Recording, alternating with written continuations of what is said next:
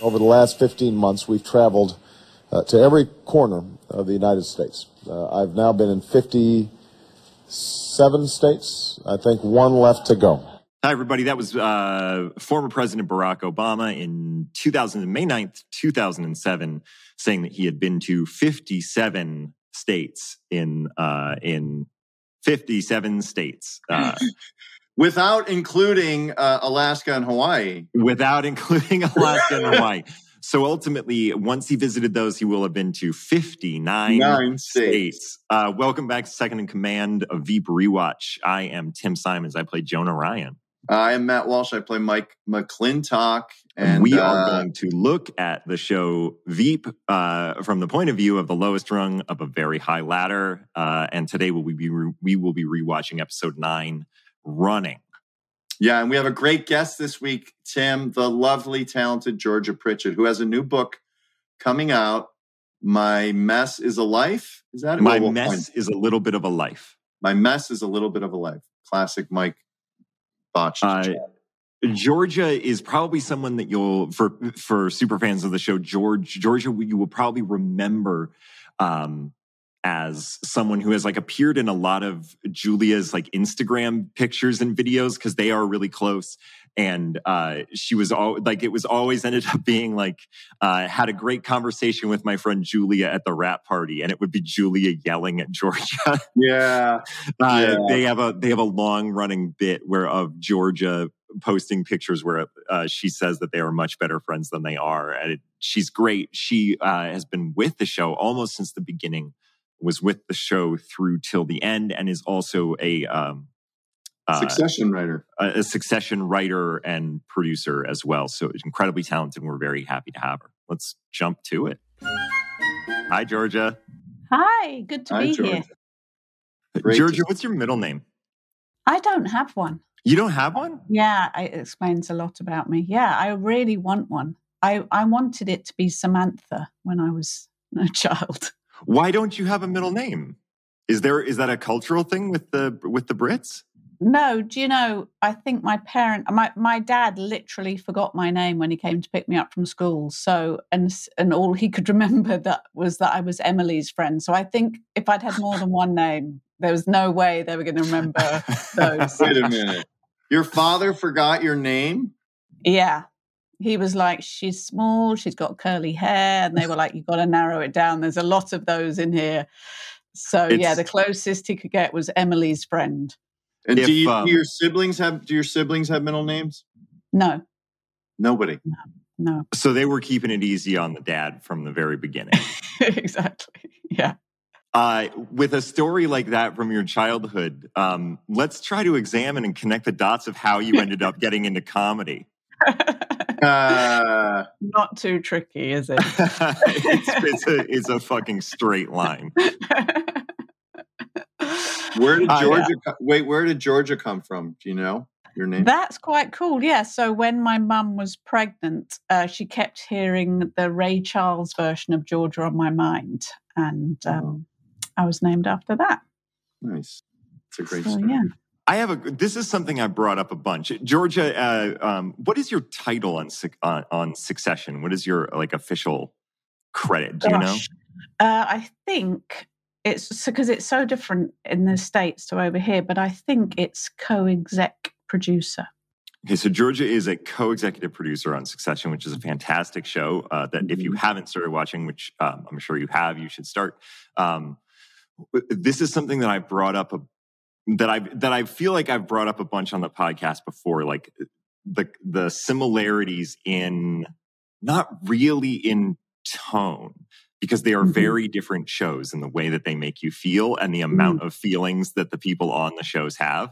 But with so much Veep crossover in the writer's room and with Jesse, I saw a tweet 6 months ago that was Succession is an amazing show because there will be an episode about incredibly complex familial emotions, and also Tom has a pot of spaghetti that he doesn't know where to put it down.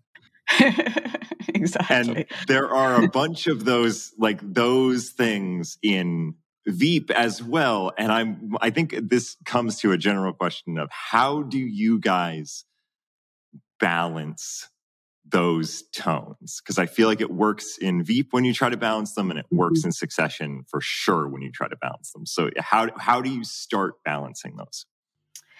Yeah, I don't know if we do really. I think you're exactly right. There's a real similarity, and that's because both shows are certainly at the beginning and for the most part written by a bunch of scruffy, shambolic British comedy writers. And so, it's interesting. I think there was some doubt when Veep started, could we really get a handle on American politics? And personally, the answer was no, I couldn't. But and then similarly for Succession, they were like, can this group of shambolic, shuffling, socially inadequate British people pull off a high-end glossy drama?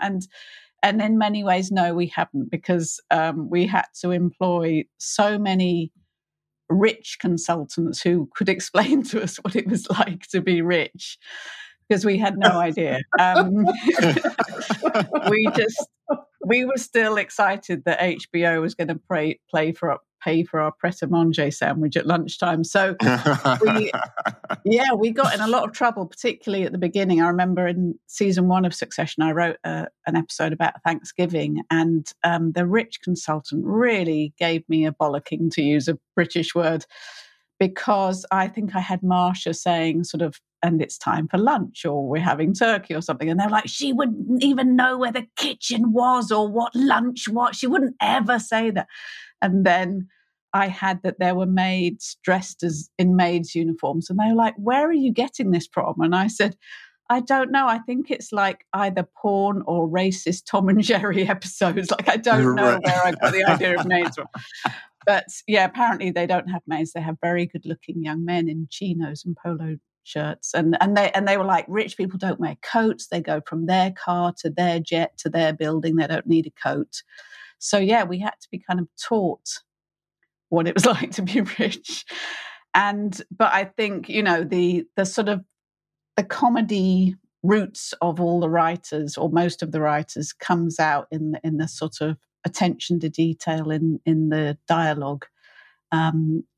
We're rubbish at stage directions, but we do spend a lot of time on the dialogue. So like when you guys, because there are a ton of great jokes in that show, but they don't live in them. So when you write a joke inside a script, are you conscious of not living in it? Do you know what I mean?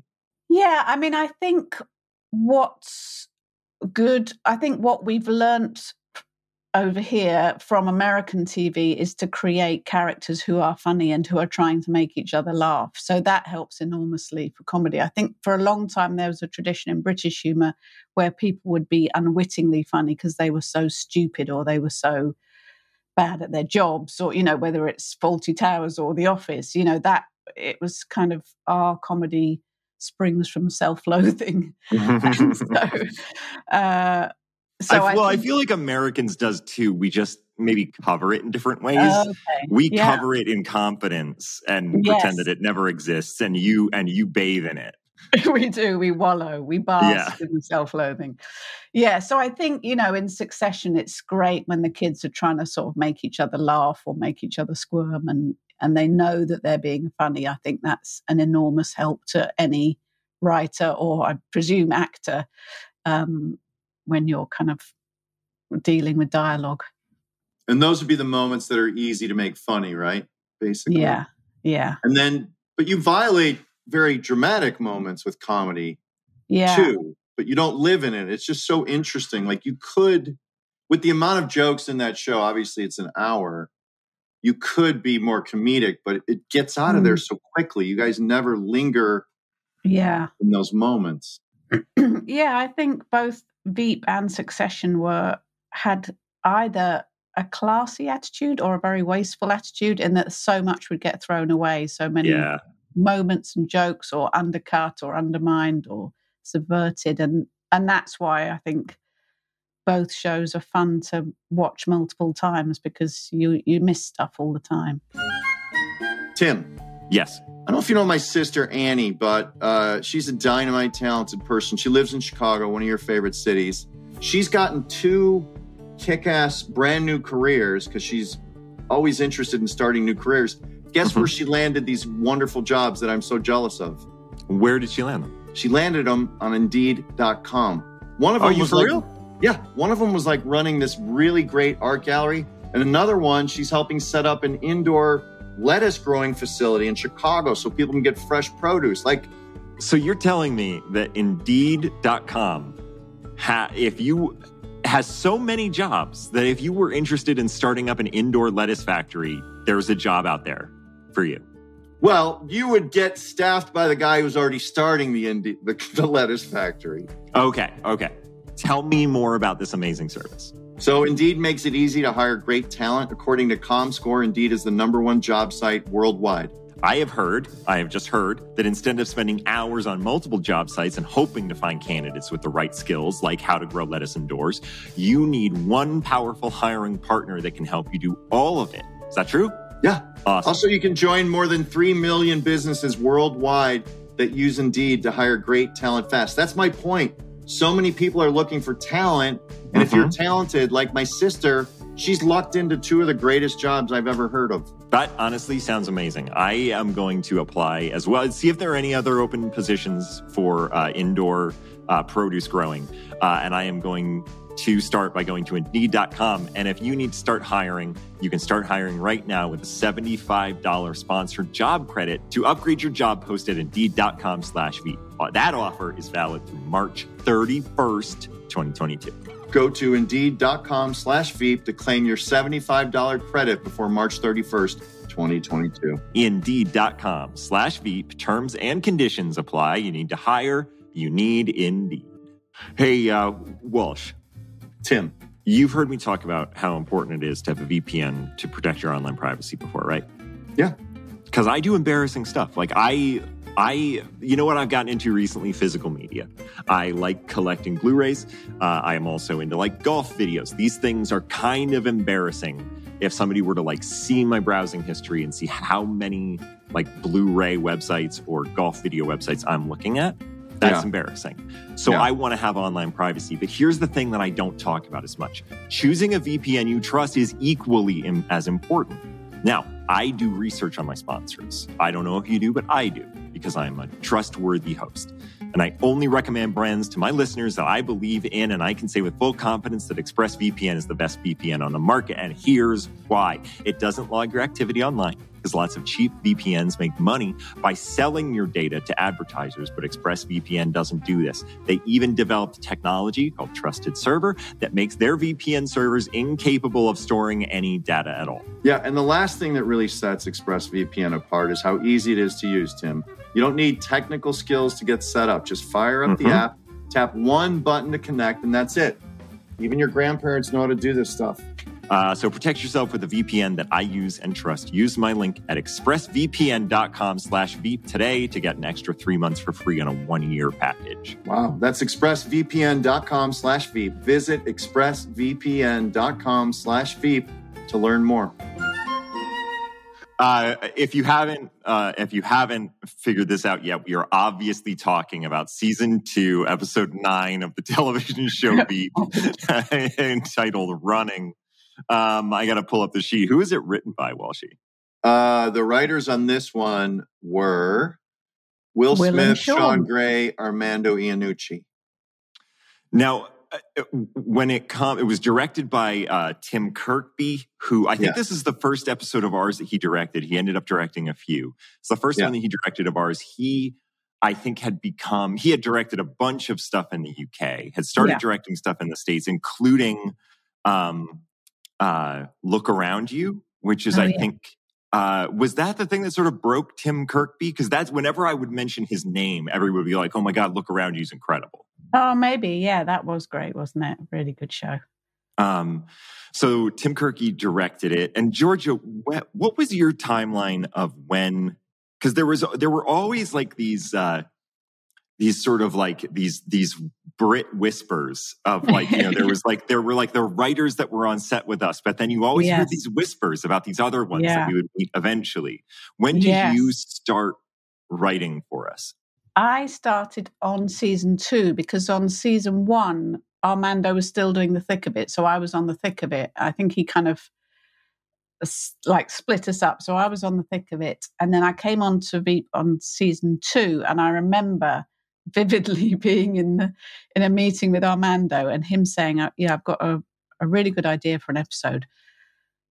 Selena walks through a glass door. So yeah, so go and just like write that up, kind of pad it out to 30 pages or so. And I remember just looking at Will and Sean and thinking, oh my God, how are you going to do that? Like, thank God this isn't my episode. But they did an incredible job. And it's such a good... We had some other ideas that we'd been talking about, which were like Mike running up and down stairs and and the sort of the drug mix and and the boat, of course, that Mike has been trying to get rid of. So, now this is something. Yeah, I'm sorry to interrupt you, but the boat was so funny to, I think, the British people. Why is it so funny to people?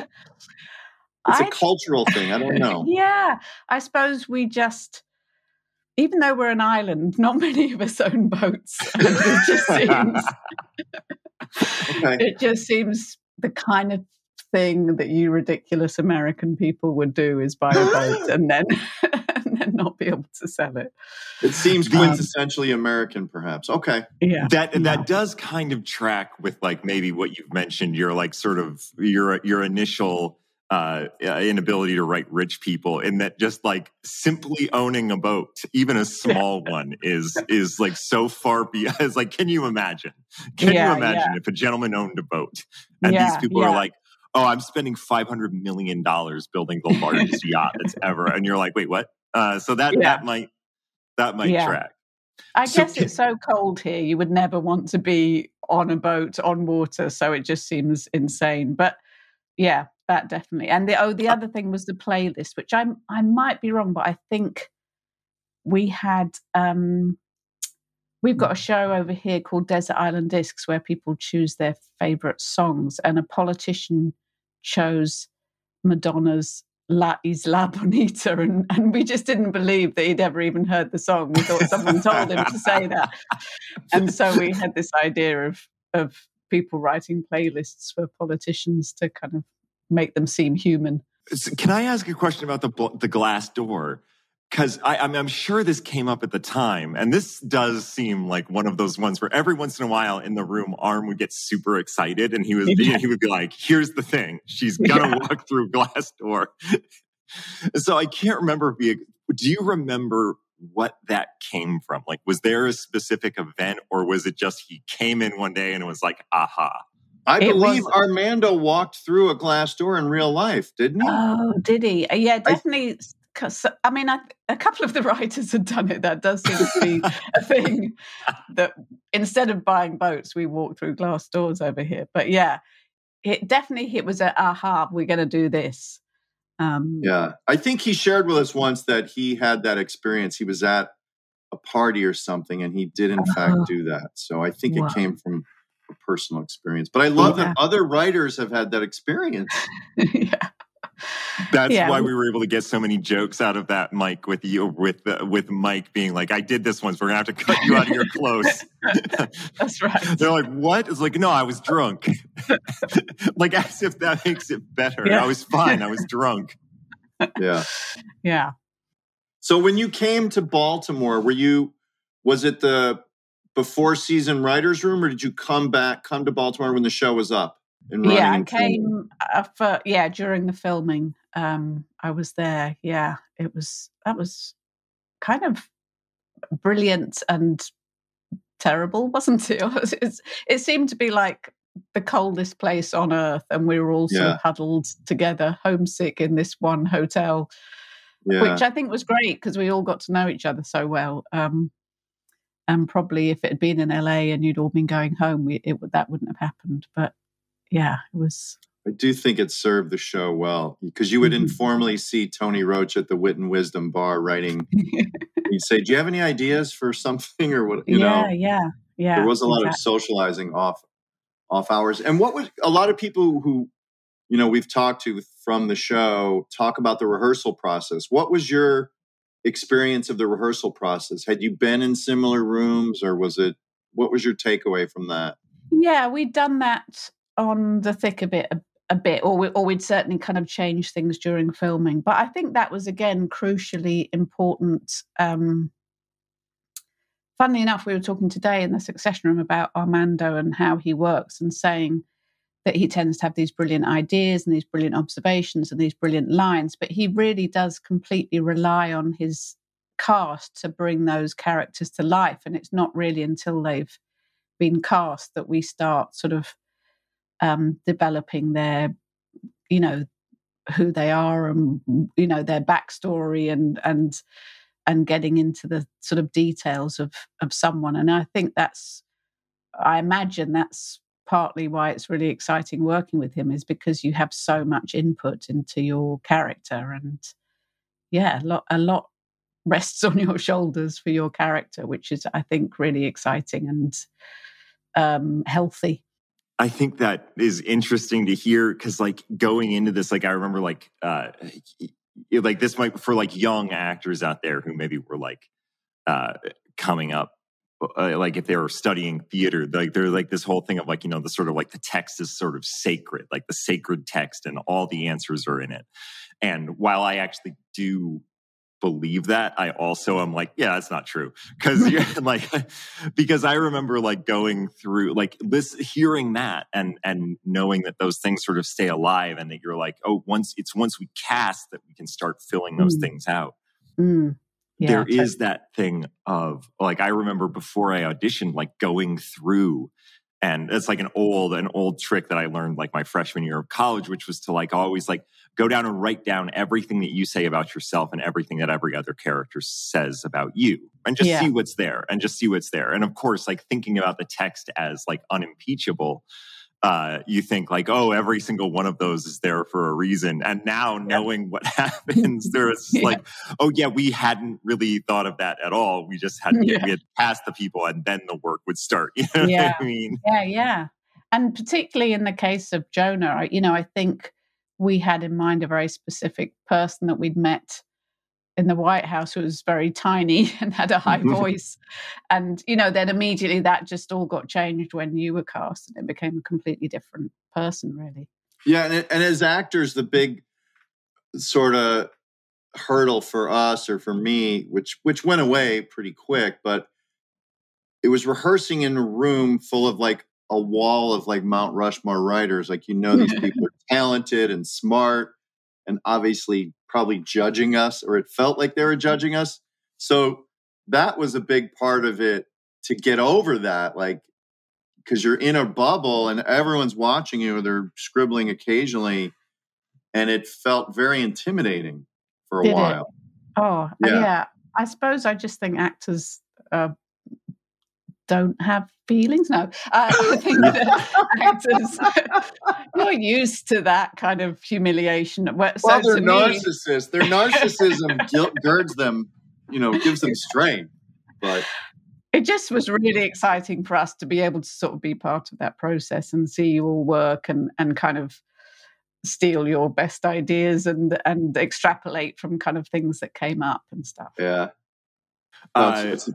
I'm gonna I'll press us into the because I feel like we could end up going on for 3 hours. Here, I'll read the synopsis, Tim. Yeah, Walsh is good at this. Undeterred by a message that POTUS wants Selena to limit her public appearances, the Veep continues her plans while Dan attempts to play both sides of the Selena-Danny Chung rivalry. Cool. That seems like a real reductive way, because like my general thought about this one is that there's so much that's going on. Like this was one of those ones where like we had so many events, like, and so many different places that we had to be. That seems like a very simple sum up of how this episode works. Because you go from like, you have like the donor thing, the glass door, the hotel room, and then into the like a 10K fun run. But anyway, it all starts out in the VP's office. I think the general sense of that first scene is just that everything's going great, right? Everything's like, she's talking about donor boners and the Gary has a cute nickname for her, which I can't remember, or they're calling you the EPVP or something like that, like something like that. I don't know. Apparently it wasn't a great joke, Georgia, because you would have stuck Sorry out with about us. that. I'm working on the rewrite now. Okay, good. But basically, it just kind of seems to be the entire point of that is just to let everybody know that since the interview, since First Response, her office is just sailing. Like everybody's going great. Dan and Amy say that they can't go to the donor thing, which they were like, oh, we can't go because of whatever. And Dan's like, yeah, I can't either. And then we just go into a really great scene with depressed Ben, which is one of my favorite things about any show is just Ben unhappy. Yeah. Where he says, "What are you going to do?" He says, "What are you going to do for an encore? Blow the opening day pitch out your ass." And then she doesn't really go. She's just over it. She's like, "Yeah, that's great. Is this what the next 2 years are going to be like?" And he says something. He says something like, "Oh yeah, we're it actually is because we're at DEF CON fuck." Oh yes, that's right. Yeah. So you know what? Go ahead.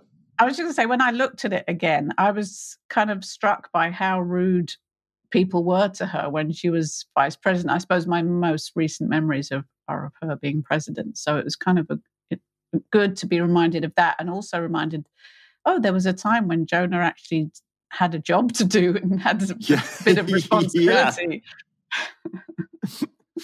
I mean, like he didn't do a very good job at it. He doesn't do a very good job. Although this might be the only time where we see him. Georgia, just so you know, we have sort of like a long, like a running thing of who's good at their job.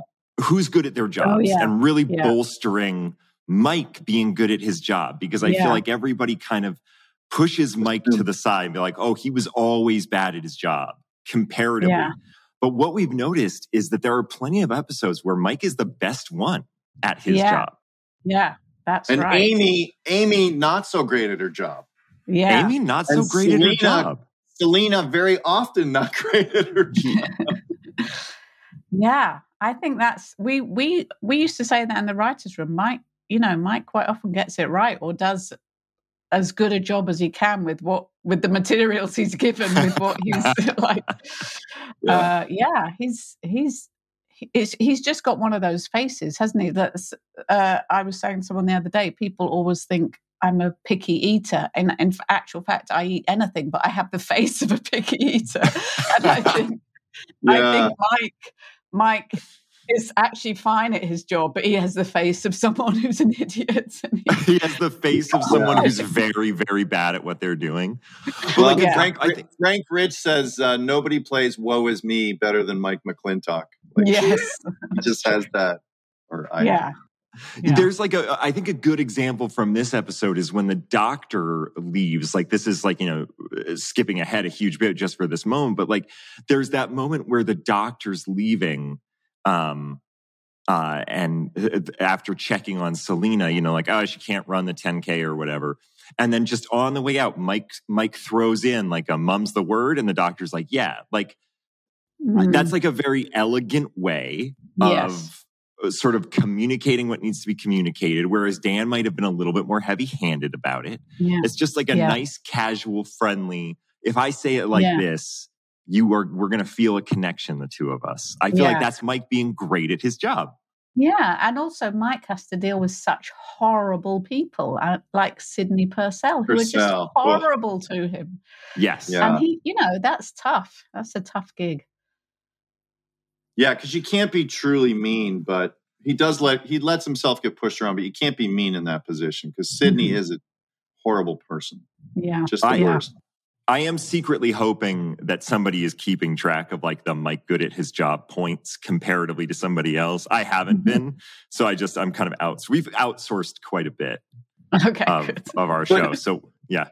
One thing I feel like this season, so kind of off what you said, Georgia, like Armando, like leaning on his actors to discover these backstories or help discover these backstories. I feel like one of the reasons, like, we haven't gotten there yet, but it seems like every season gets significantly better as we understand, like we as the actors understand the characters and the writers understand or whatever. And I feel like in the end of this season, Selena is really, or the writers and Arm are really digging into her legacy. She's sort of just trying to, she wants power and access, but she doesn't know what she's doing. But this episode really spends time on 2 years from now, 4 years from now. Like her legacy starts to really bleed into, which we lean on from here on out. Like this seems to be the starting line of that focus, you know?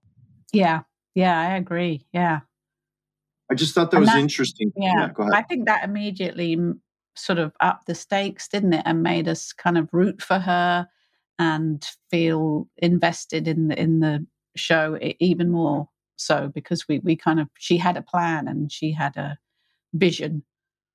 Yeah. This is something that I was thinking about as I was going back through it, that another thing that Walsh and I have talked about as we've been going through is sort of like, when did they switch from being sort of principled people who had a plan and a worldview, but it was sort of interrupted by DC. That was like interrupted by the world. There was just like, okay, we had to make this, we had to sacrifice some of our values to get this thing through. But you know what, like in the long term, it's worth it. Yeah. Till when did they switch over into just being terrible people who didn't have a moral center? And I feel like I'm just going to like earmark this episode. I think this might be the one. I think this might be the moment where everybody starts to turn. I think there is a Dan joke in there somewhere that is so emotionless in its cruelty that I feel I was like, oh, like that's the beginning. Like that's where it started. Yeah. But anyway, I just want to earmark it for going forward. Good point. Yeah. Yeah. Ambition starts to poison them all. You're right. To that end, like, so there's a scene where you guys are in the limo going to the fundraiser playlist. They introduce the playlist, and then she takes a John's wort at the hotel. Dan and Amy are out campaigning with Danny Chung at the Memorial Hall. That's right. There is in that Dan with Chung where Amy and Dan sort of catch each other's eyes. They're like, oh, this is awkward, like making eye contact with your sister at an orgy. They are, it's clear that they are both thinking about jumping ship. Like they didn't know that they would be there. They are thinking about jumping ship and going over to Chung's campaign because Selena has been sort of self-immolating for so long. I want to throw out that I feel like, and Georgia, you guys do amazing work. I want to say this. Uh-oh. There is a great joke. I want to celebrate our successes, but I also want to learn from our mistakes. I feel like there is a great joke about orgies in there that forgets our knowledge of Amy's sister. Yes. Yes. So it is a wonderful joke about orgies, about like filling out the paperwork. But from our knowledge of Amy's... It's like catching your sister's eye at an orgy. And then Amy says, oh, my sister, she's too uptight to... Yes. She would have people fill out paperwork. Yes. But all we know about Amy's sister at this point is that she'd probably be like one of the best people to have at an orgy. It seems like she's down for anything. Yeah. She accuses Amy of being too uptight. Yeah. Unless is there another sister that we just never learned about? Yeah, I don't think so. I noticed that and I thought, oh, what happened there? But I guess we haven't seen. Have we seen Amy's sister yet? Maybe that was another case of when she was cast, the character sort of blossomed and came to life as this kind of slutty. This is a deposition, and you have to defend yourself better than that, Georgia. It's funny, Georgia, because Jesse and Tony and a few of the HBO execs, not like Casey. Casey isn't on this call, but whether or not you go back into the Succession room tomorrow is based on the answer to this question. Okay. No, I think we've seen the hospital room. We've met her sister in a hospital room. Yeah. Okay. Right. Oh, but yes. Of course. Yeah. I had a question. What is your what would be your take on Danny Chung? Like you had to write things for him. Beyond him constantly hammering, he was a war veteran. How did you see that character in the early stages? Do you have it, or watching it now? How do you understand that character? Because he came in and out a lot, and yes, I think to your earlier point, Tim, about sort of people's principles. I think we thought it'd be really interesting for Selena to come up against someone who's a good person with principles, who's led a good life and done good things, and how do and she wants to destroy him, and how do you sort of square that with someone who's on the same side as you and in theory has a lot of the same opinions as you. And so we thought that seems a kind of more interesting fight than just sort of left and right fighting, but just two people. Well, in fact, he would really be much better than her at the job. So how do you deal with a threat like that, which is to just completely betray any kind of principles or moral compass that you have? But he's an interesting one, isn't he? And I think, as is so true in politics, people kind of pop up and then they disappear and then they come back again, and it's interesting too, because we've noticed like he really bonds with Dan, and Dan is a sociopath or just blind ambition. So in a way, you see the seeds of Danny, because he is clean cut, seeming he's from Minnesota, but he's kind of evil like Dan, just because they truly are fast friends. And I don't think that bodes well for anyone who gets really tight with Dan Egan. Do you know what I mean? No. And we find out pretty soon that Chung is kind of a bastard, obviously. I mean, they all are, but it's not too buried. I think I know what you're saying, Walshy, in that, like, I wonder if there's also a version of, like, there is a version of this show where we follow Danny Chung day to day, and we see the same sort of like arc from good person with principles to just the town destroys them. Yes. And I do also like earmarking this episode, I think, for Danny Chung, who ends up coming back up a bunch throughout the show. I feel like this is the first time where we really see him break from and it's in this scene with Dan where he's like, I love those, I the young Chungers. I like that, Dan. It's like you think in hashtags, and he tries another one and he just gives them the death stare, and he's like, oh yeah, I'm still working on that. Like we're starting to see the sort of the bloom come off the rose when it comes to Danny Chung. And I actually wrote down I'm realizing I wrote it down for the reason of that it's an amazing say nothing bullshit thing to put in a speech, but it also might point to this same idea of the town getting to Danny Chung. But at one point he's like going on this long speech, of course, bringing up his military record.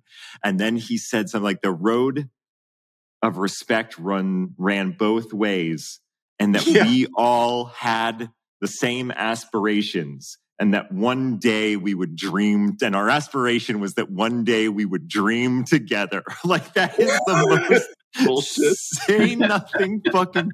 But like when I first watched it, I was like making notes about Dan and Amy, and I just kind of heard it in the background. I was like, oh wow, good speech. And it was this time around, I was like, wait a minute. He didn't say anything. Did you take great, because there's many moments, like Selena obviously has tons of bullshit speeches. Did you take great delight when you had the task of like, oh, we need something that says nothing, or who would handle that, or what? Talk about that maybe. Yeah, there are definitely people on the sort of the original writing team and the new writing team that are really good at that sort of writing as many words as possible without actually saying anything. It's a real skill. Who were the ones that were good at it? I think amongst the American room, I would say Billy Kimball was. Oh God, he's so good at that. Yeah, really good at that. And in the British lot, I don't know. Maybe Simon. Maybe Will. They were all good at it, but it is a particular skill, isn't it? Sort of,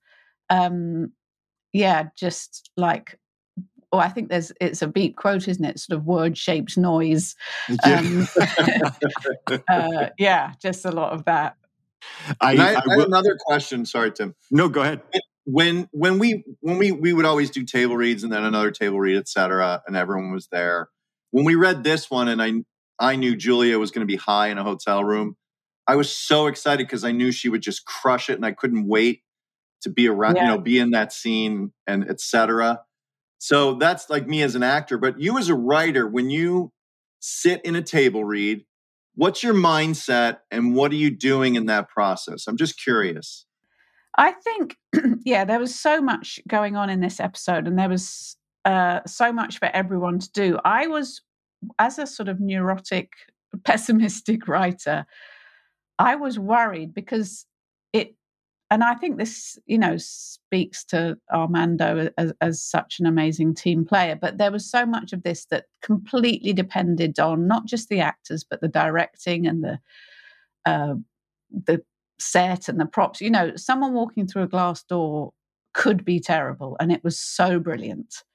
And someone being high again could be terrible, and it was so brilliant. And I think, often you're at reads and it's not a nice feeling as a writer to think this isn't down to me or how good the line is. This is down to the director or the actor, and you have to take a leap of faith, and that's kind of a scary place to be in. But both those things, as you say, Julia just crushed it and just judged it so beautifully. And the glass door was just incredible. I kept rewatching it last night and rewinding to see how they'd edited it, but it just works so incredibly well. I mean, and that's an example of Mike doing his job well, because Martin is freaking out.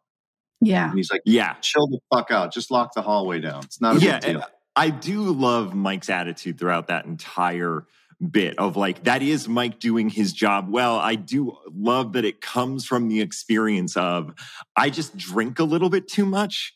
And so I know exactly what to do in this situation. Yeah.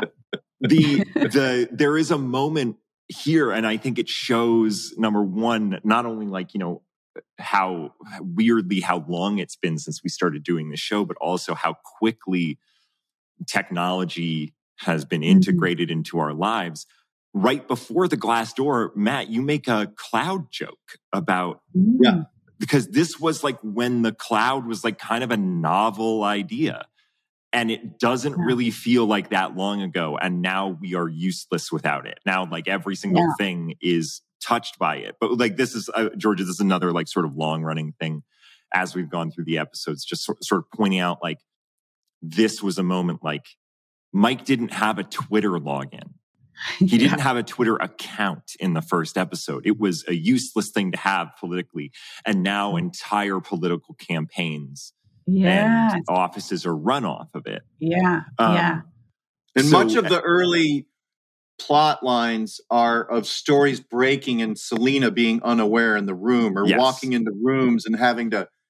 And I know Arm was obsessed with like the 24/7 news cycle and the pace at which, and this was sort of novel for all of us, Mm-hmm.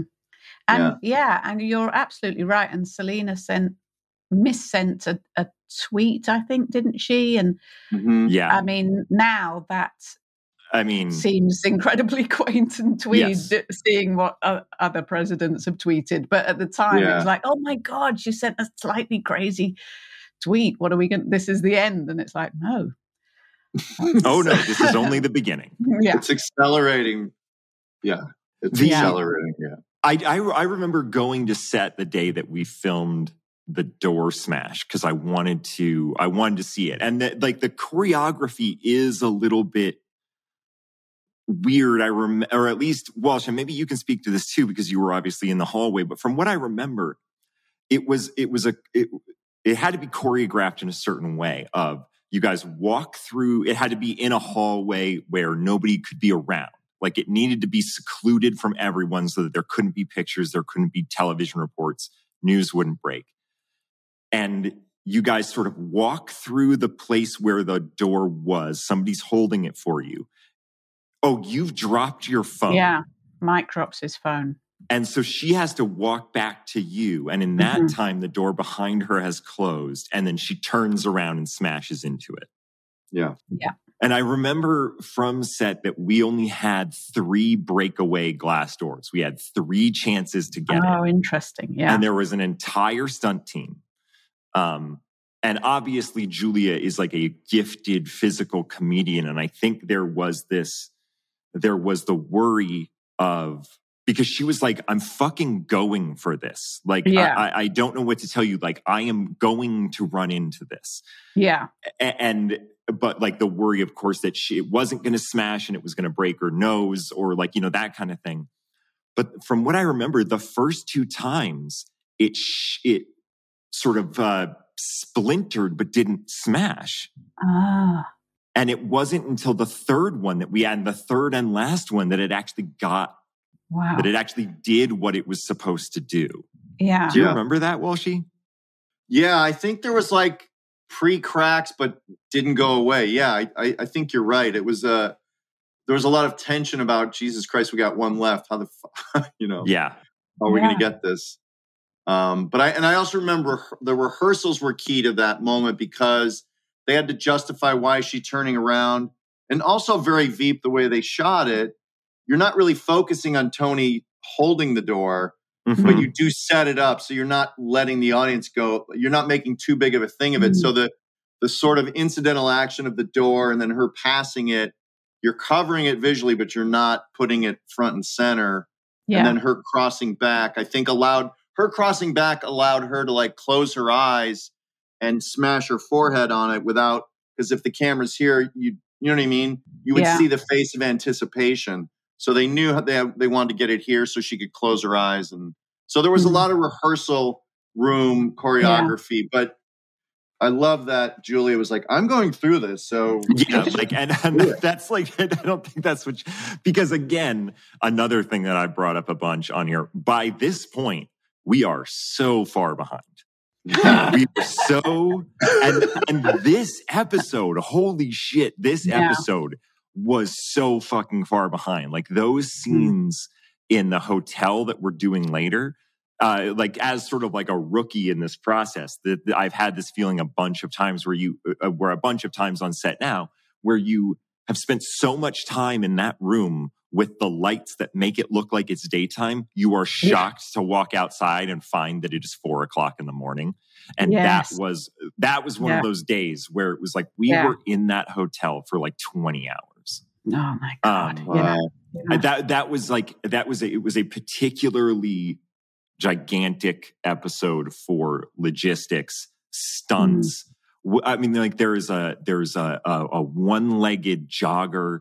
There are people there's a guy in a banana suit. Like just logistically, this is a huge episode. Yeah. So we are so far behind. Carts. Yeah. All Tony running and being on the phone, and then Amy and Dan in the golf cart. Yeah. There's so many moving parts and so much potential for disaster.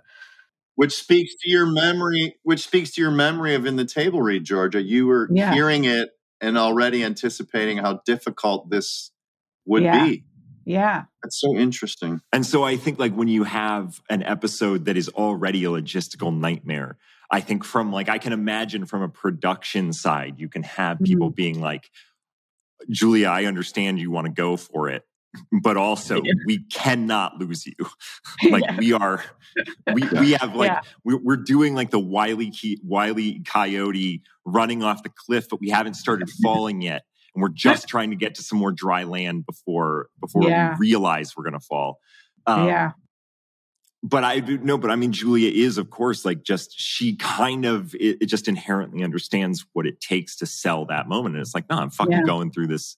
And again, I think just to talk about the glass door more, it is there are so many wonderful things that happen in there. Like Mike being drunk is a great one. When she sends you off, Matt, like there's like the reveal where she turns and she's covered in cuts. Yeah. And she's like, Mike, go handle it. And then you try to go through the door and the extra glass comes down. And then you get yelled at. And then she asks if Tony has a mirror, and Tony has just the worst lying face Yeah. She's like, yes, you do. And then their little bit of like the glass on her hand, and then Tony gets hurt. He gets like the tiniest little splinter. Yeah. God, it just made me fucking laugh out loud. There's a great line where they call Dan and say she walked through a glass door, and he says that woman has become a living metaphor of her own career. Yes. That's great. And also, there's some really sad bits, like when she's high, she promises to buy Mike's boat, and she promises to go to Gary's parents' anniversary dinner. And it's so heartbreaking when, as soon as she's come off the drugs, she just reneges on both those promises, and it's so inevitable and yet so heartbreaking. But see, you're not a cynic, Georgia. You're emotionally vulnerable if you're attracted to if you're registering that. You categorize yourself as a cynic and a hardened negative person, but I didn't take that away as like you did. I think what that means is, Georgia, is that ultimately you are too much of an empath. You are so affected by these feelings. You've had to put up a layer of protection. That's right. Thank you. Yes. Yeah. And I just want to point out another great line, which is when Selena's high, she says, I bet Kent doesn't even have a cum face. Can you imagine fucking that guy? Can you imagine the casualness in which she was just like, Jesus, can you imagine fucking that guy? Like, Julia's being high off of like this combination of St. John's wort. I didn't realize, actually, I had completely forgotten that the reason she gets fucked up in the hotel room is because of the antidepressants. Yes. And the reaction between those two. And I had so all the mentions of antidepressants in the episodes leading up to this, I was like, I can't remember, like, I had completely forgotten that was all setting up this moment of getting her fucked up in that hotel room. Yeah. Yeah. And I just like, there are so many little great Julia moments of being high. Yeah. Like, I love it when she does the Arnold, Arnold impression for like the wrong movie. What was it? Yeah. I'll be back. What is it? Yeah, I'll be back. But what was the movie that she was talking about? Yeah, it was a completely different one. It's a great moment because no one dares correct her. Yeah. This is where Jonad takes root. We say Jonad in this episode. Yeah. Before we go to the Jonad stuff, I do want to throw out another moment that I love. Like every once in a while, the show has like brilliantly, like amazingly funny moments that don't involve any vulgarity. And when she says, Amy, look how tiny I can make myself. Yeah. Is one that I have always loved. And that goes right into, Amy, you have such pretty blonde hair. Doesn't she, Dan? Like, she just like, for the first time, I think ever, we see her compliment Amy. Yeah. That's really true. Yeah. Or when she stomps through heavy-footed to go take a pee and she's laughing while she's peeing. That's so funny. It's so funny. So funny. So you're right. This is the beginning of Jonad, and it's with Ben and with Ben in the hallways. He's like, okay, I need information, so go out there and liaise that information out of Sue, which of course Jonah just immediately fucks up by getting indignant about being called Jonad. And then Ben has this great moment in there where he throws out a bunch of double negatives and realizes that she has been going to like this sort of shadow fundraising thing. And this is a great like Kevin Dunn moment that we've talked about this before, Georgia. Like Kevin Dunn, if you lift out his performance and put it like in a heavy, serious political drama, the performance can stay exactly the same. Yeah. I love that moment where she's like, I got lost in the double negative, sir. And he just looks at her and says, I'm fucking furious. And he's not saying it like he's furious, but you can tell he's fucking furious. Yeah, that's really good. It was so good. And Sufi is so good as Sue. And it's what I love is that Sue's a great leveler, isn't she? Everyone is scared of Sue, like even Ben. Even Ben's not going to go full ham on Sue. Yeah. But yeah, that's really true about Kevin. It's such a good. And again, I'm becoming too soppy now, but you just feel for him. He's just so you know, when he's lying on the sofa, and that you just kind of, you so feel for that man and everything he's been through and how weary he is through to his very soul. Mm-hmm. Yeah. His woe is like, his pain is like biblical. He's been through so much. Yeah. It's like heroic torment he's seen. It's amazing. I think I remember watching season 1 before I wrote for it, and there's a line Selena says, which I think is a Simon Blackwell line, which is, "I can feel my soul sliding out of my arse." And I just was like, I have to write for this show. It encapsulates the human condition so beautifully. And I think, you know, Ben is one of those people who do sort of encapsulate, you know, what it is to be human. And he's kind of had so much experience, and you feel like he's just been at work his entire life. And it's just kind of destroyed him. And so Jonah has real duty in this episode, Tim. You're kind of talking about he's been sent to go and get her to say something to the press, that this shadow candidate story that's out there, to basically show allegiance to President Hughes.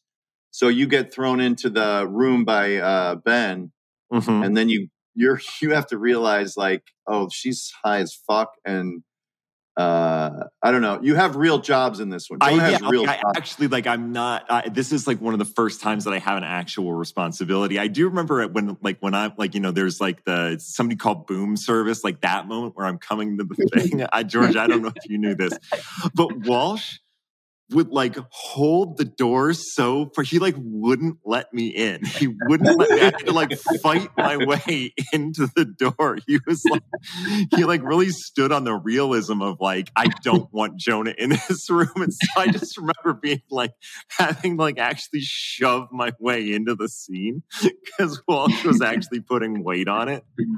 I was just trying to dunk on you, man. I was just playing hard. And I mean, like, you can see that I'm like, as I even like get my body through, like it hits me again. Like, you really did. You definitely dunk on me in this scene. You win that scene for sure. But Jonah actually accidentally does something quite intelligent, which is just ask Dan and Amy what they would do, which is unusually smart for Jonah. Unusually smart for Jonah, but in very Jonah. I remember this was scripted because I was like, God, I actually don't know what this means. And I don't think I really understood the line until I was watching it now. I just said it because you guys wrote it.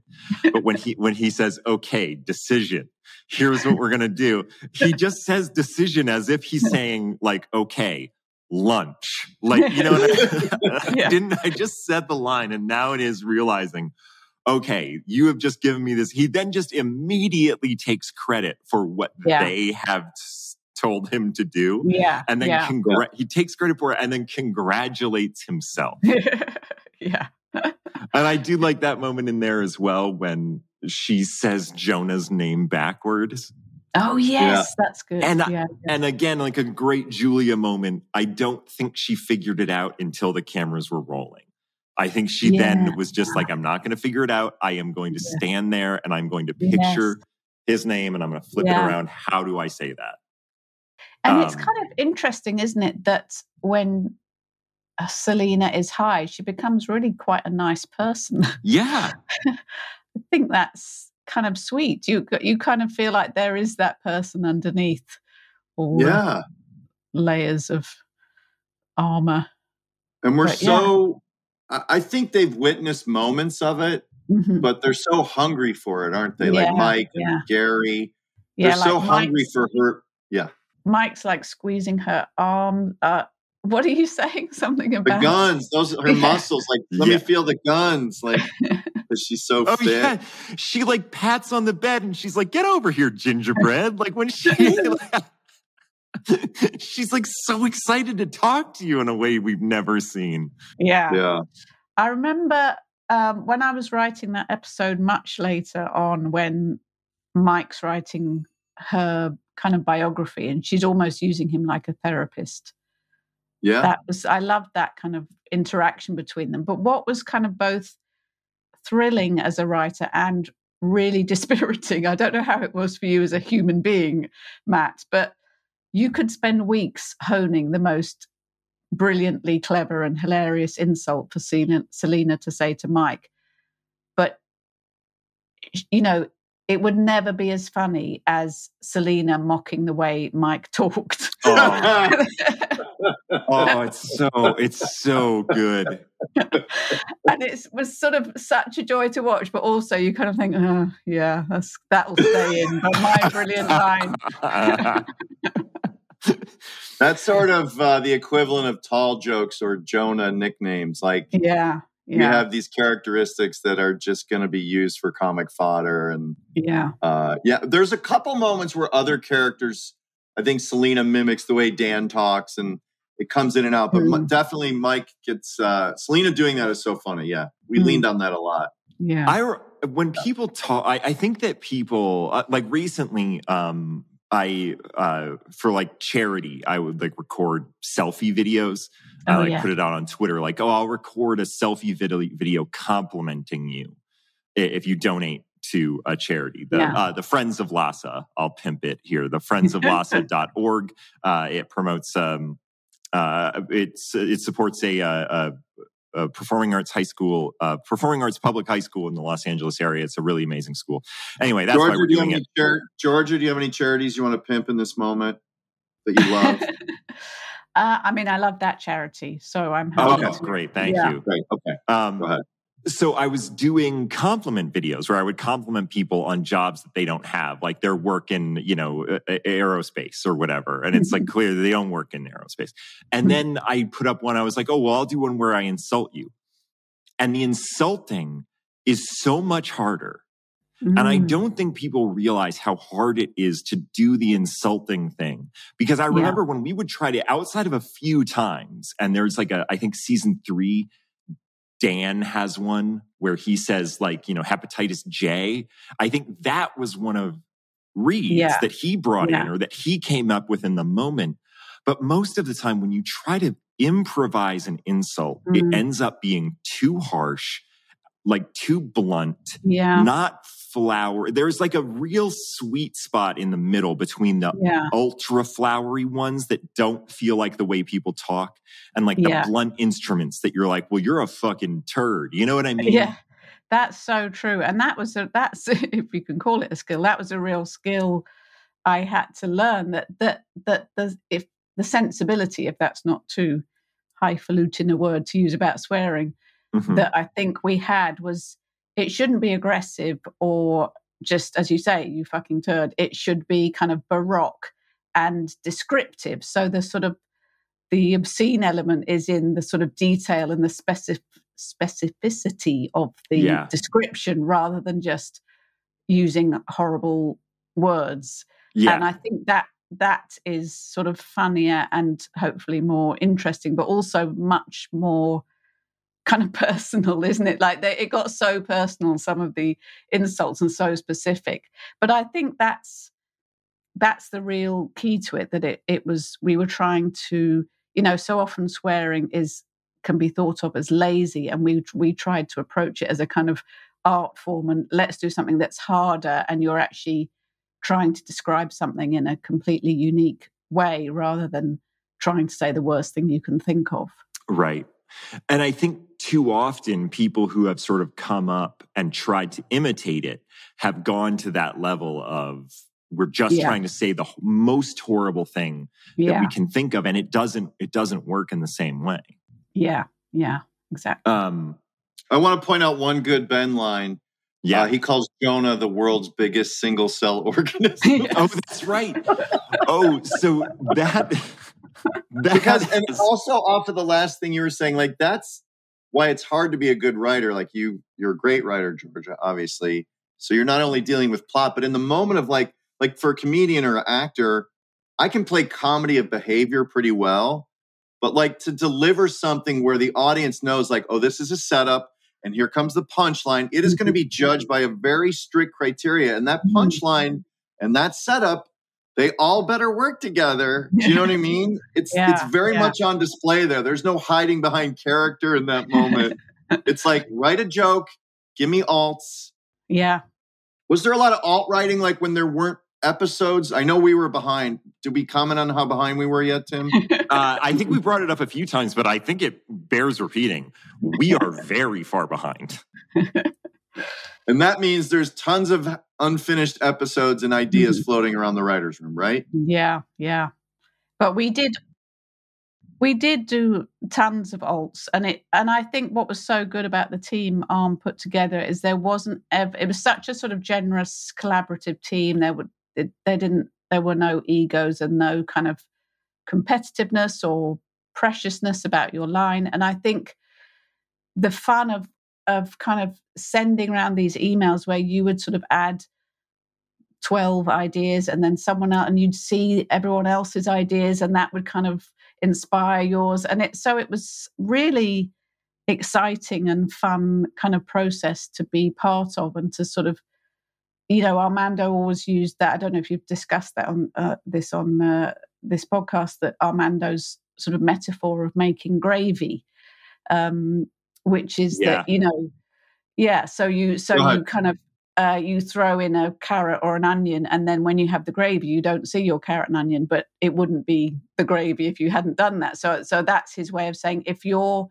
line wasn't the one that ended up on screen, it still doesn't mean your contributions were still important, because it helped you get to that line, and we wouldn't have got there without the whole team making different suggestions that led us to that specific line, which I think is really true. And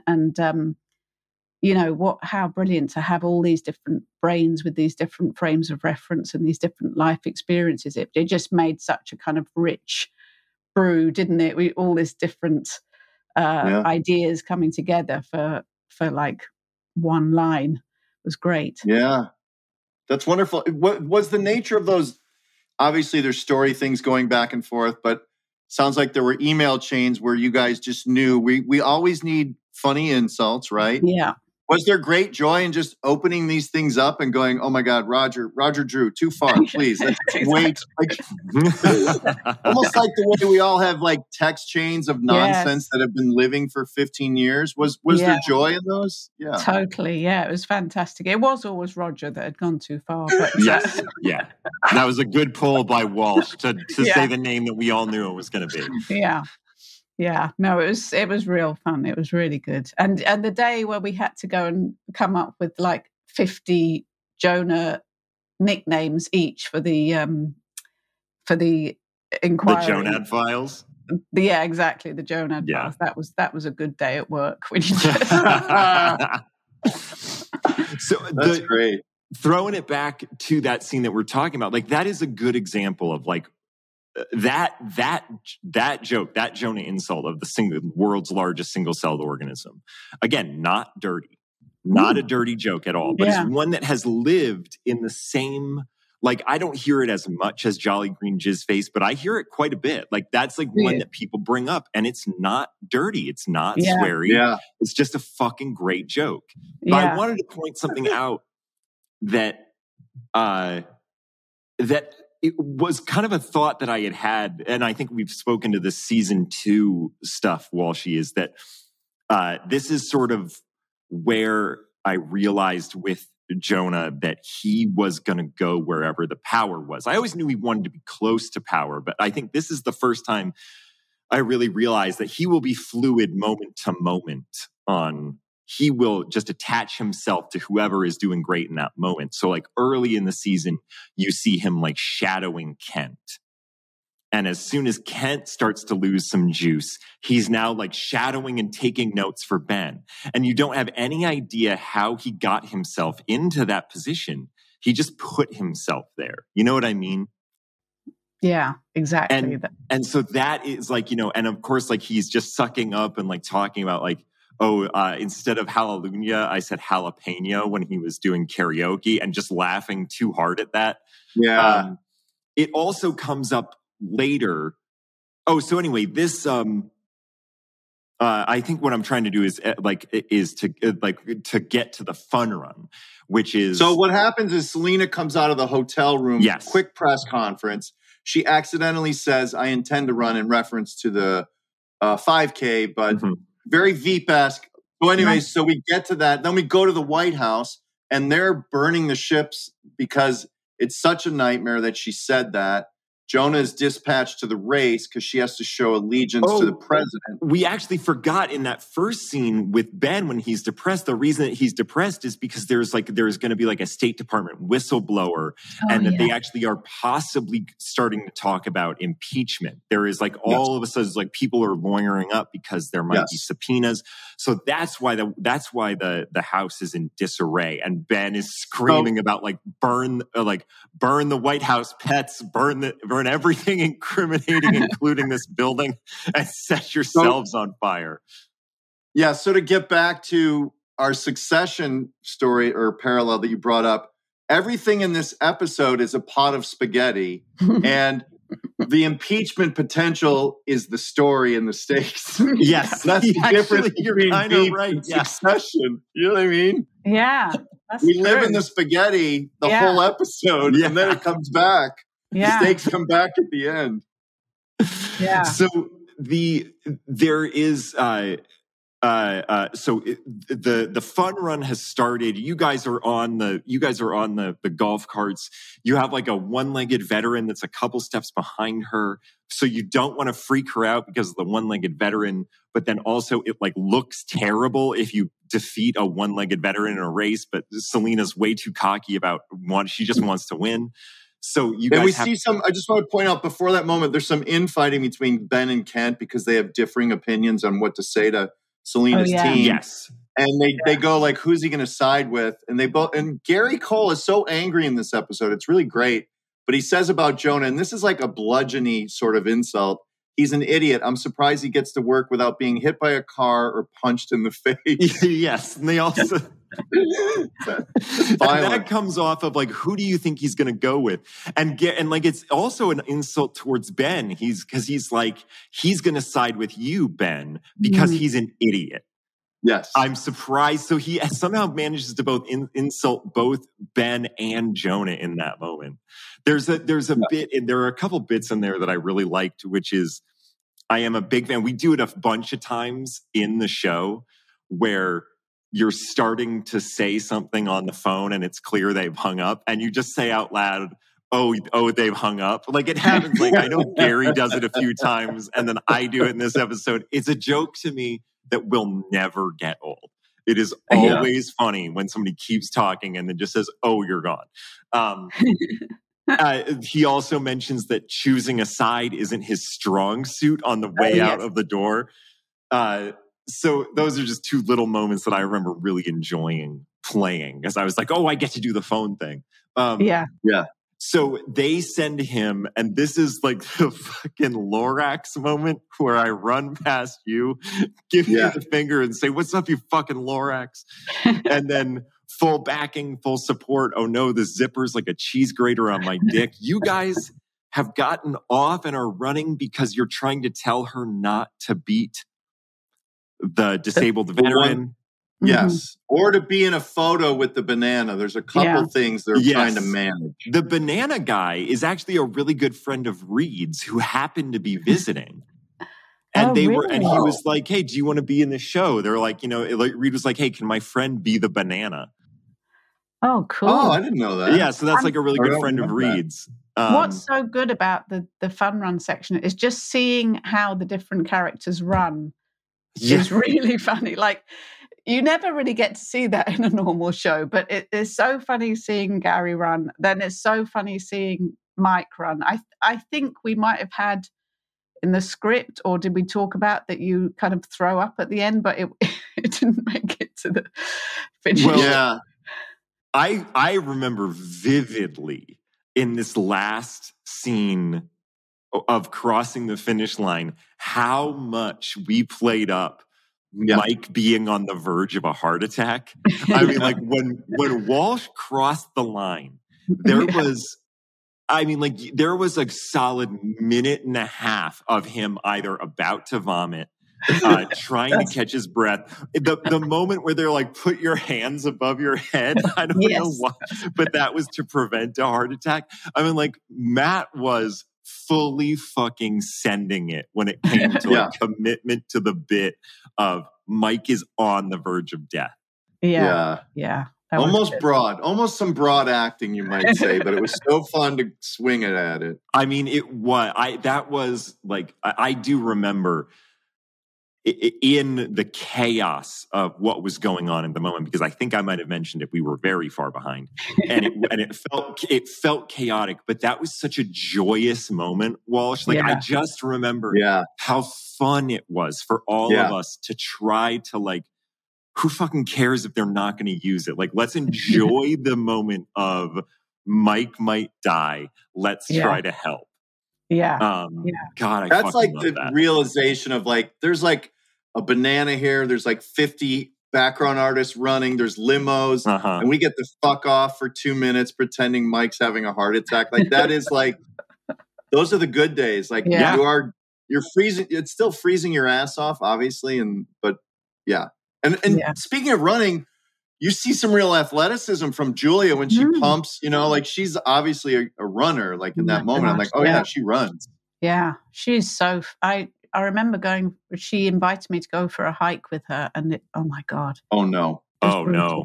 I wanted to like crawl into an animal's carcass after about half an hour because she was just walking so fast. Yeah. God. She left you in the dust. Yeah. Just leave me here. Just leave me here. Just leave me. Yeah. I'm dead. If you try to save me, you'll only be sacrificing yourself too. Exactly. In this post race interview, I think there's a really good cut to where like the blood has just like fully started running out of her nose. She doesn't say much in support of President Hughes. And then... No, they pull her away. Mike and team pull her away from the press. That's right. And then there's that moment with Amy where she is like, I'm fucking done with this. Like, I'm done. I'm not going to stand next to this man that I loathe for another 6 years. She's like, no, I'm fucking done with it. I'm out. I'm gonna reevaluate, and I'm gonna come back in 6 years, and I'm gonna save the party from itself. It's like actually a pretty good plan for a president who might be about to be impeached, who's now been lying. I mean, like it's actually like a politically savvy move to think that way in that moment. Yeah, and I like Julia's honesty in that scene. Like it's not really played for comedy in any way. Yeah, and you believe her, and it's a good dramatic moment, isn't it? At the end of like a lot of really kind of funny fun run stuff. Yeah, and then there's like a wonderful, again, like something that will always make me laugh is a door closing on somebody's last. Like she's like like kind of doing one last little cheer out the door of get moving, and Amy slams the door on the last syllable of moving. Yeah. Which goes back to how you realize there was a lot of disrespect of the vice president in the early episodes. Yeah. Even, and I like it too, because she has this confidant relationship with Amy. At times I like when she's like candid with Amy.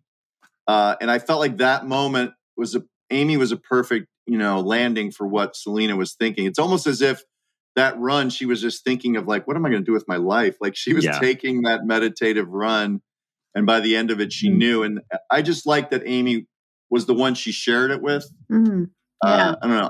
I enjoyed that part of it as well. I did too. And I think that there is also something to like, that's probably one of the first times that we've seen Amy, one of the first, if not the first time that we've seen Amy be sort of like directly disrespectful to her. She's always kind of couched like a, ma'am, we might want to do this, or do you think this is a good idea? Like she is in a way, like you can tell like that the frustration, like the seeds of frustration that Dan has planted episodes earlier are like kind of taking root there. As like, that's the first time that she's been really disrespectful to her. Yeah. She said in the last episode to Catherine, like, I've given up my morals for your mom's career plenty of times. It's not that bad. Yeah, it's not that bad. And then after that, I think that's the limo. There's a nice long credit roll where she says, Mike, that boat. Did you feel sad for Mike in that moment, Georgia? I felt very sad for Mike and for Gary. Yeah, it was the perfect fucking pylon the perfect pile-on of Gary's parents joke, where like Dan being like, "Wait, your parents aren't dead," and then Julia has the like, "See, but isn't it weird that two people would feel that way?" Like, she's like, "I understand they aren't dead, but you can understand that I might have thought they were dead. Other people also thought." And then while she comes in with like the, "I thought you were adopted," and that was like another credit roll. Like we were just at some point we were just improvising, like pig piling on what we thought was a funny moment, like Julia not letting it die. See, I'm not the only one. All that stuff was just free roll and like us having fun. Like we already captured the scene, and sometimes those end up in the show. Yeah. Often they don't, but sometimes they do. Yeah. Let me ask one question before then we want to talk about your book and such, Georgia.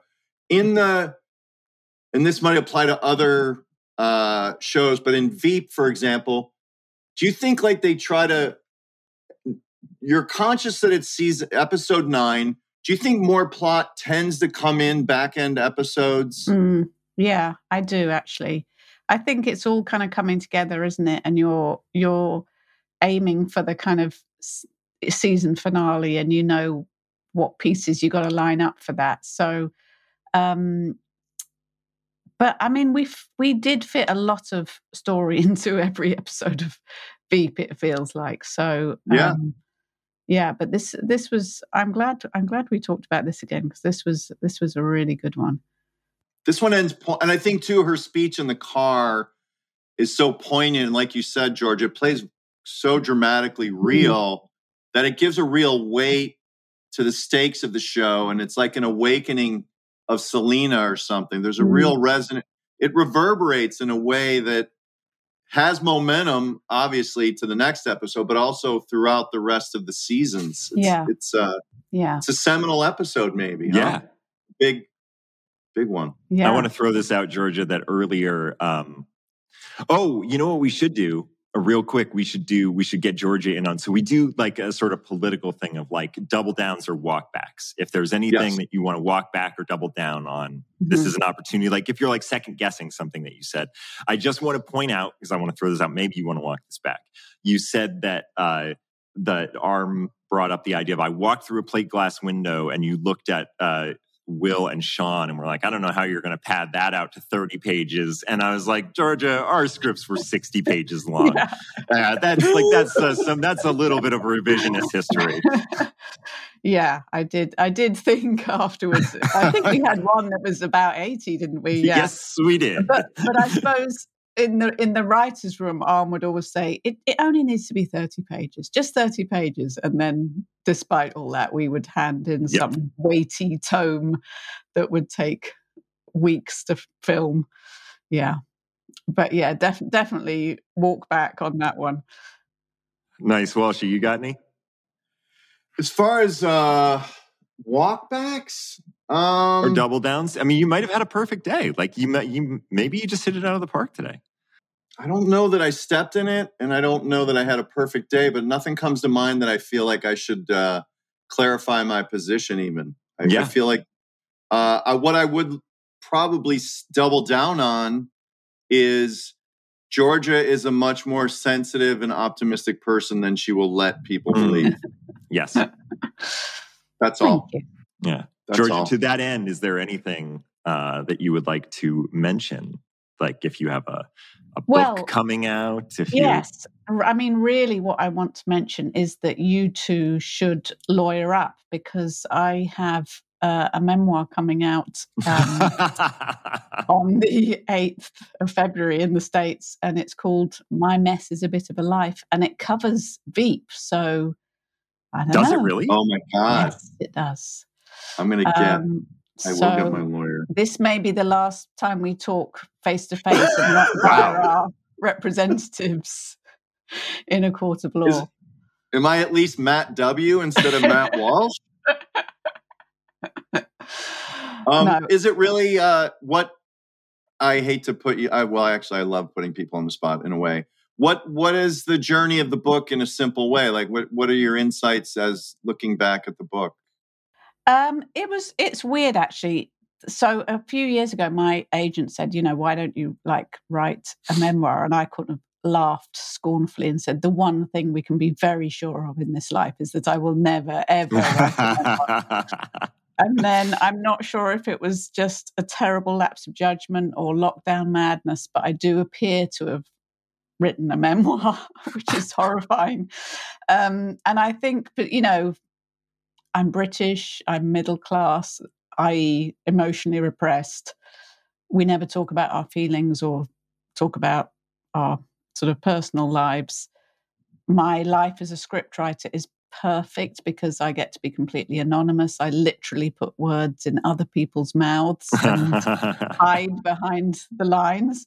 So to suddenly write something very personal and very direct is really scary. But yeah, I just went for it and no holds barred.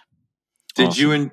You obviously enjoyed it then? Because it forced you to look at stuff, huh? Yeah, it was interesting actually. And I tried to, it starts right back when I was tiny, and I tried to sort of, it's interesting actually, people say, because it's very short chapters, some of them are just a few lines, and people kind of say, well, what an interesting choice. And actually, it's just me embracing my limitations as a writer, because I think I can only really think in terms of scenes. So really, it's a collection of scenes from my life. And I'm really interested in memory and how that works. And while I was writing it, I read this fascinating thing that you only ever remember anything once.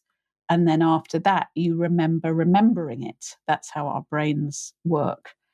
Whoa. So yeah, in a way, we're all kind of writing our memoirs and honing our sort of life stories and origin stories. And I just found it really interesting looking back to when I was a child and how you kind of, that sort of fragmentary nature or impressionistic nature of memory, where you don't kind of get the full picture, you just remember certain things. And so I tried to stay true to that and not sort of imbue it with any kind of hindsight. And yeah, it was interesting actually to see, to kind of step back and in a way take a look at yourself as you would at a character you'd created or a script you'd create or a world you'd created, and sort of look at it and try and find a sliver of compassion for yourself and sympathy. And I kind of think, if I feel compassion for the Roy family and for Selina Meyer, I should be able to find some compassion for myself. So yeah, but it's been very interesting, and it's came out in the UK last summer, and I would say most people who've known me all my life didn't know 80% of what's in there, and so it's been quite a shock. Well, now I have to get it. It sounds like it's an interesting approach to a memoir. I don't think I've read one that's, like you say, scenically, without any hindsight, just sort of going along your life. And yeah, that's really cool. And did you find a sliver more kindness for yourself after this journey? I did actually. I think when you're in the sort of mayhem of life and the chaos, it's so easy to be hard on yourself, isn't it? And think I should be a better person or mother or partner or writer, whatever it is. And then I think when you step back and look, you kind of think, oh, I was doing as best I could with, within the circumstances I was living. And so I think you do. And that's a nice feeling to not, I think we're just hard on ourselves all the time. So to kind of ease up on yourself is good. This is something that I learned. I think it was somewhere like in season 2 or season 3, I heard this, and I've kind of kept it close since then, is that like everybody thinks we're supposed to be able to give 100% every single day, but it's completely impossible to do that. You just give 100% of what you have. And it can be funny because there are some days where I'll just like walk up to people and I'll be like, look, I'm giving 100% of 30% today. That's what I have. That's where I'm at. Good. But like thinking about it in those terms has like kind of helped. And like, look, like I shouldn't feel bad that I can't give in everything, that I can't give 100% today, but I will put everything I have out today. You know what I mean? Like almost in a positive way of like accepting the limitations of today and just pressing on. I'm really excited to read your book, Georgia. Everything you write is very good. So it would be no shock when I enjoy it. Oh, well. And I want to mention Wilf, which is your other book about the nervous boy and his gang of odd characters. It's a kid's book that is really funny. So if any of our fans like really funny kids books for grown-ups and kids, it plays well. Trust me. There's five of them. It's good if you have anxious children, which I think at the moment we all do. Yes. Yeah. Philip and Kevin. Yeah, it's a wonderful series. Georgia, this has been awesome. Thanks for coming on. And so if anybody out there like this, super fans know we had like a showrunner change in between seasons 4 and 5 where we're not quite there yet, but you stick with us all the way through to the very end. So we will have you back on throughout. And we can get your sort of like, very much look back thoughts when we get into later seasons as well. Yeah. Oh, good. Because there's a Matt story I want to tell. So please invite me back on. Oh, God. Wait a minute. It didn't make the memoir? I'm not important enough for the memoir? For legal reasons, I had to take it out. But I'm allowed to say it on this podcast. I love it. And say the title of your book again? The one that's out? It's My Mess is a Bit of a Life. Get that book, everybody. Okay. Thank you. Great to see you. All right. Great to see you, Nice Georgia. to see you as well. Morgan says hi. Oh, well. yeah. Oh, send her my love. I will. And Annie.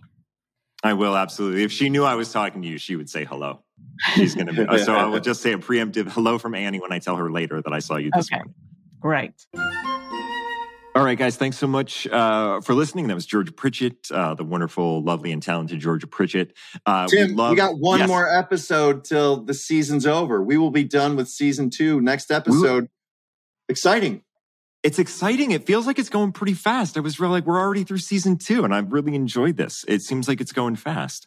Yeah, and I would argue we're slightly improving as hosts. I think that we are. Yeah, I think we are. I mean, I agree. Thank you for everybody listening. Thank you for sticking with us as we figure out how to be better at this. And I think we are improving. I think we're doing a good job. Yeah. So keep giving us 5 stars and bonus ratings and telling your friends because we are growing a wonderful audience. Keep sending us your questions because we love hearing from people, especially from other countries. I got to say, I'm fascinated by the reach of this show, even though, I don't know, I love it. I love hearing questions from other parts of the world. I mean, I think to something that Georgia talked about, like being like, her view of American politics from a British, I agree that I think it's really interesting to hear questions from people of different countries for a show that feels like steeped in quintessentially American politics and how that translates. I'm very interested in that. So you submit your questions to us at castmedia, cast with a K, castmedia.com/second in command. Every Tuesday, we put out a new episode. You can listen to us wherever you get your podcasts. For example, iTunes. That is a great place and you can watch us on Spotify and YouTube. You can follow, rate, review. We appreciate that. 5 stars. You know what? Don't review us if you think it's bad. Fuck out of here. Thank you for listening and for watching. Peace.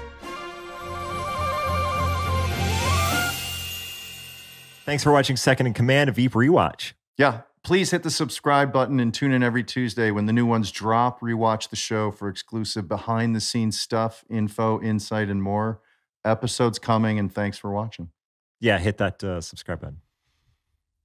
This is the mouse arrow, right? That's what you're representing? It's a kind cursor? Do a little circle with your finger, and it'll like be bigger so you can see where it is. Oh, okay.